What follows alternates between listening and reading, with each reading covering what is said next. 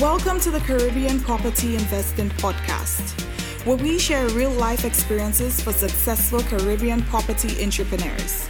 Learn about their successes, challenges, and strategies to help you create your plan for financial freedom. Now let's get started. Welcome to episode 1 of Caribbean Property Investing Podcast. My name is Ansel Mathra from St. Lucia, and I want to thank you for coming on this journey with us. Where did the idea for this podcast come from? I'm 47 years old, and I've been investing in property for the last 16 years. And the things I've learned, I just felt that everyone interested in having a better quality of life, everyone interested in getting financial freedom, should know. And the things that I wish that I was taught earlier, I'm just trying to share. I'm not an expert by any stretch of the imagination, and all I'm trying to do is share some of my discoveries, share some of my mistakes, with the hope that it will inspire and help others. My first investment property was my home with my late wife, and it was a 3,200 square feet house, 3 floors. We lived in the middle and the upper floor, and the ground floor was supposed to be, my man cave with, big surround sound, huge speakers, big screen TV, pool table, the works. At the time, my daughter was less than a year. My first child, we have a son. So my daughter is now 16, and my son is 13.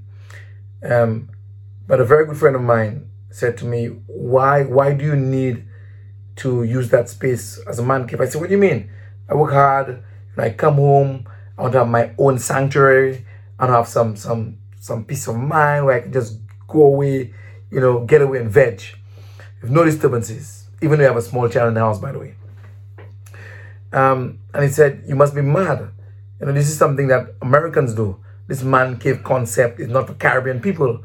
It's a luxury that we can't afford. Of course, I didn't agree with him. But I listened. And he told me what I should do is put an apartment on the ground floor. We lived on a slope, and that was his idea. So I said, okay, let me go to the bank. At the time, the mortgage was about $6,000. We were paying an extra $1,000. So it's $5,000, paying extra $1,000 on about $650,000 for the bill. The estimate for the apartment downstairs, and we would add a pool, was $100,000. I remember going to the bank and asking, how much more would $100,000 cost per month? And it turns out it was going to be less than $100, like $69 a month. Something didn't sit right. So I started asking, well, okay, so if it's only $69 a month, I'm going to be paying more. How much will I be paying for the entire mortgage? There was some reluctance, by the account manager in the bank to tell me what's my full amortized payout to the bank over 20, 25 years. In the end, it turned out that we would be paying the bank about 3 times the cost of the mortgage, 3 to 4 times the cost of the mortgage. So on $600,000, $700,000, now that we added $100,000 for the downstairs apartment, we'll be paying something like $2.1 million. And I'm not an accountant. I went to business school, but I never thought about the actual amount of money we'll be paying at the end, because you're so excited. It's your first home, you're married, you want this house with a view, and I started thinking. Something went off in my brain. My brain started going really berserk when I found out that I'll be paying you more than 2 million EC dollars. So I said, but if I'm paying you more than 2 million EC dollars, Eastern Caribbean dollars, it means and I'm earning more than 2 million Eastern Caribbean dollars. And if I'm earning that amount of money, why should I be giving it to a financial institution? And then something went off in my brain.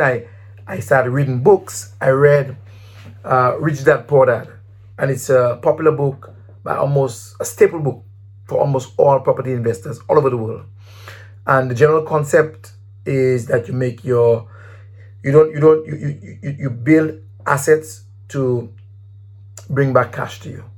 A home is not an asset, it's a liability, and just kind of reorient your brain for you to move from one quadrant where you are an employee to become an investor. That book changed my life, changed the mind of my late wife, who was my partner at the time, and I never looked back. So we went ahead, built the apartment and the pool for $100,000, and within 6 months of my new, $6,000 plus mortgage, I was getting almost 50% of it paid off by a tenant downstairs. Not intrusive. Went down the hill, had separate parking, separate entrances. I never saw them. I got interested right away, because there you are, living where you live in, happy where you live in, and you have someone paying up to 50% of your mortgage. I was always buying land. And looking back, as I developed, it was maybe not the best idea, because when you have 3 or 4 pieces of land that you're probably paying a mortgage for, at one time I think I had something like 4 or 5 mortgages, you're really just dishing out cash. And what I've learned since then is actually you buy one piece of land, you put something on it, you make it pay for itself, then you go to the next. But this podcast is going to introduce us to all these concepts. It's going to introduce us to people from across the Caribbean who would have done, amazingly well, and ordinary people, normal working class people. I'm a full-time telecoms executive, and property investing is my passion, my side hustle, but it really is something I genuinely enjoy. And I really wanted to develop a podcast where we can showcase the journeys of people who were able to do more for their family. Now, in terms of why I invest in property, it's really for, of course, security. It's an opportunity to have more disposable income. It's an opportunity to create a true asset that you can use and leverage later on, if it's for a loan for your children to go to school. Also because it's something that I can see. And there's so many stages in the property development process. There's the research phase, there is the creative phase, there is the hardcore, in the trenches, real detailed numbers stage, and of course there's the design stage, decoration stage, and of course sales, rental, calculating return on investment, calculating rental yield, calculating capital growth. It's a broad spectrum which we're all going to cover, in this podcast. Separating apart from the house and then the apartment, I was buying lots, small lots, with the idea, like many of the Caribbean people, to use later on for retirement. A lot of Caribbean people have this dream that we're going to have land and have apartments later on, and mine those apartments when we're 65. It's a little more challenging than I think most of us actually think. So as I was always on the lookout for land. Every Saturday I'd go driving. Every weekend I'd get the papers and I'd look for lots. I had a simple criteria in the north of the island, which was growing. It had to have a sea view, because I believe sea view from my own comfort level is is almost like my recession buffer. So when all else fails, many people, when looking for a property to buy or to rent, if it has a sea view and it's close to the developing part of the island, close to supermarkets, close to cinema, close to the main highway, close to main shopping and restaurants, you kind of have a buffer, against a recession. But of course, no plan is foolproof. But that was my sort of criteria for looking for lots. Essentially, I would not go more than 50 to 75,000 US, so between 150 to 170,000 dollars, which you can pay back in a loan, a land loan for 10 years. And typically in St. Lucia and other Caribbean islands, you can get loans for land in those types of areas with very little security, maybe 5%, or also no money down because the land is used as security. So that was my strategy. But as I grew older and I got to meet more property investors, I realized that buying 3-4 plots of land without having them generate any cash or any income was not the best strategy. Interestingly, those same investors, seasoned property developers, said, but why are you waiting for until you retire at 65? And more than that, how do you know that you're going to live to see 65? And the message was really to start doing something on it now if you could. So outside of my home, which was my first investment, I went on to do a 4-apartment block. But even before I speak about that, some people may be asking, okay, well, how did you fund the first one? And it's simple. A couple of things. One, if you're fortunate, you meet somebody, you have a partner, and you pool your resources. And that partner I'm talking about, it could be a family member, it could be a relative, it could be a friend, it could be a straight business partner. Just make sure you have the contracts properly developed and signed. In my case, I guess it was a marriage contract. So you had 2 income earners came together, put in their disposable income as well as the bank credit, and you're able to get land and you're able to get a loan of good enough value. An important point to note in terms of how I think, I don't recommend, if it's not pure business, that a couple who are in a relationship, boyfriend and girlfriend, actually buy joint property, unless you have a company or unless you have, a structure, a legal structure in place. Because if things don't go well, then you have a messy separation. Whereas if you have a company, you can probably sell shares, you can probably, have an easier legal path for divesting or separating, your shares or stakeholding in it. So there I was with a number of lots and a house where I lived, put in an apartment. But now that I know that it's risky having those lots and not doing anything with them, and again, those lots were funded by mortgages because you're working and you got loans. I was never really, interested in luxury vehicles or that type of lifestyle, because I always knew that it was better to have, a long-term investment. And I always felt that way. We have an expression in St. Lucia, maybe Dominica as well, and other Creole-speaking islands. And the expression is te pakapui, means land doesn't rot. In other words, land will always maintain its value or increase in value unless, there's some catastrophic change, like a highway passing in the middle of it, or a major development, or somebody come to build a poultry farm or a pig farm. next to you. So, okay, on to the next development. So, the next development I was watching for a number of years.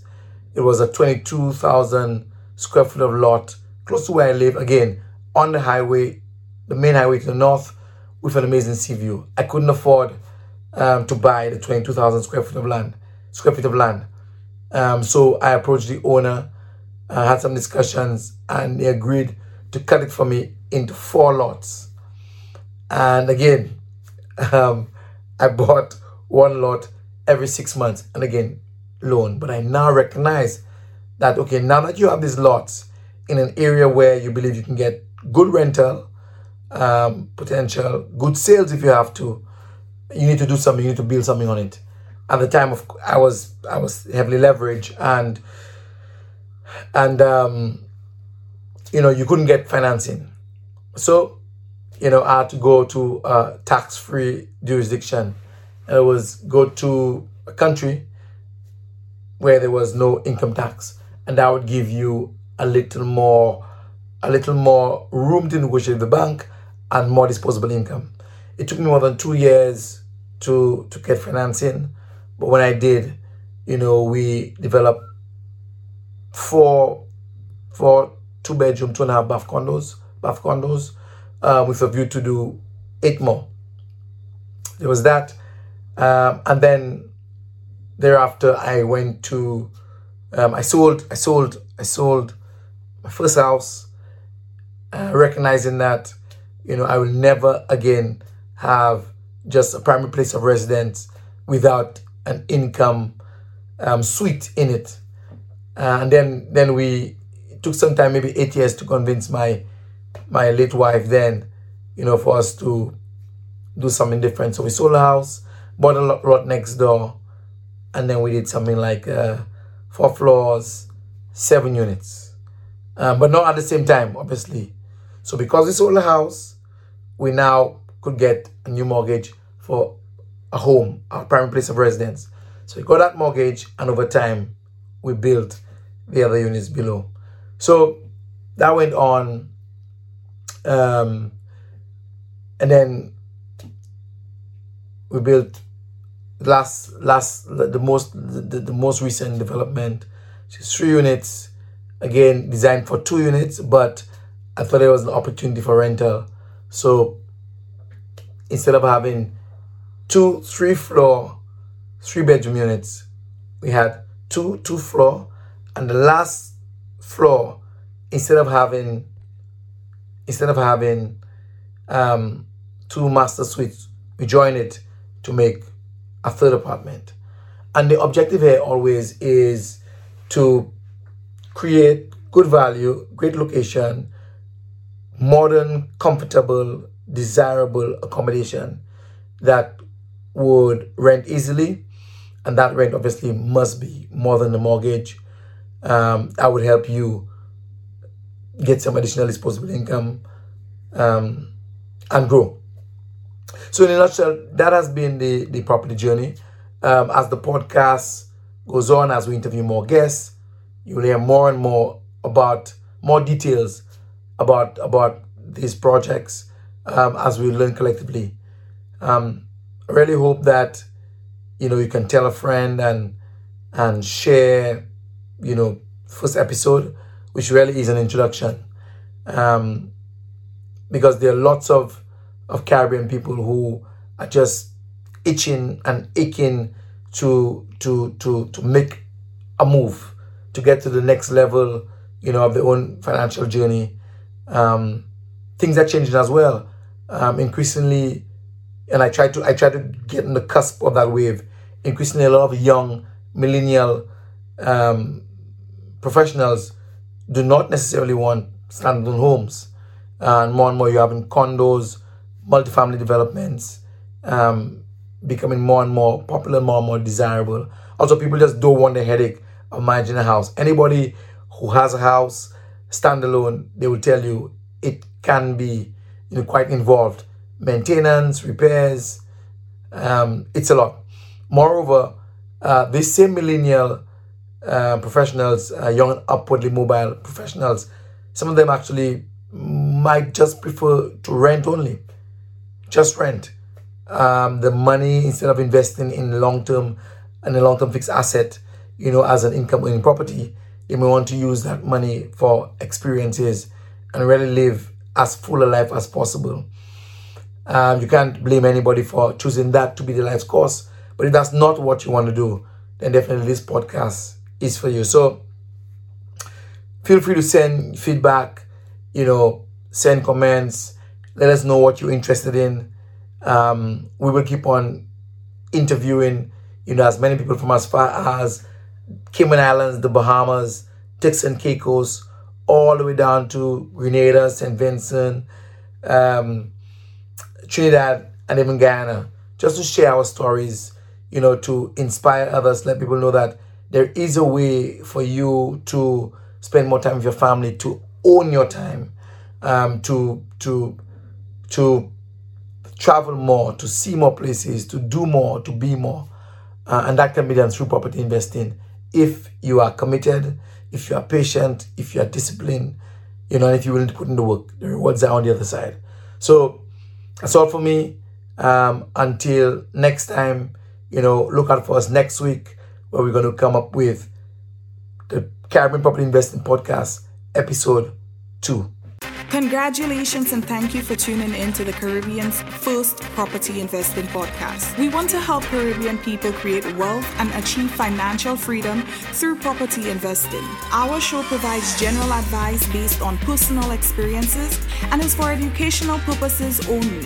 For more information, resources, and past episodes, visit us at CaribbeanPropertyInvesting.com. Remember to click the subscribe button so you never miss a show. Let's go.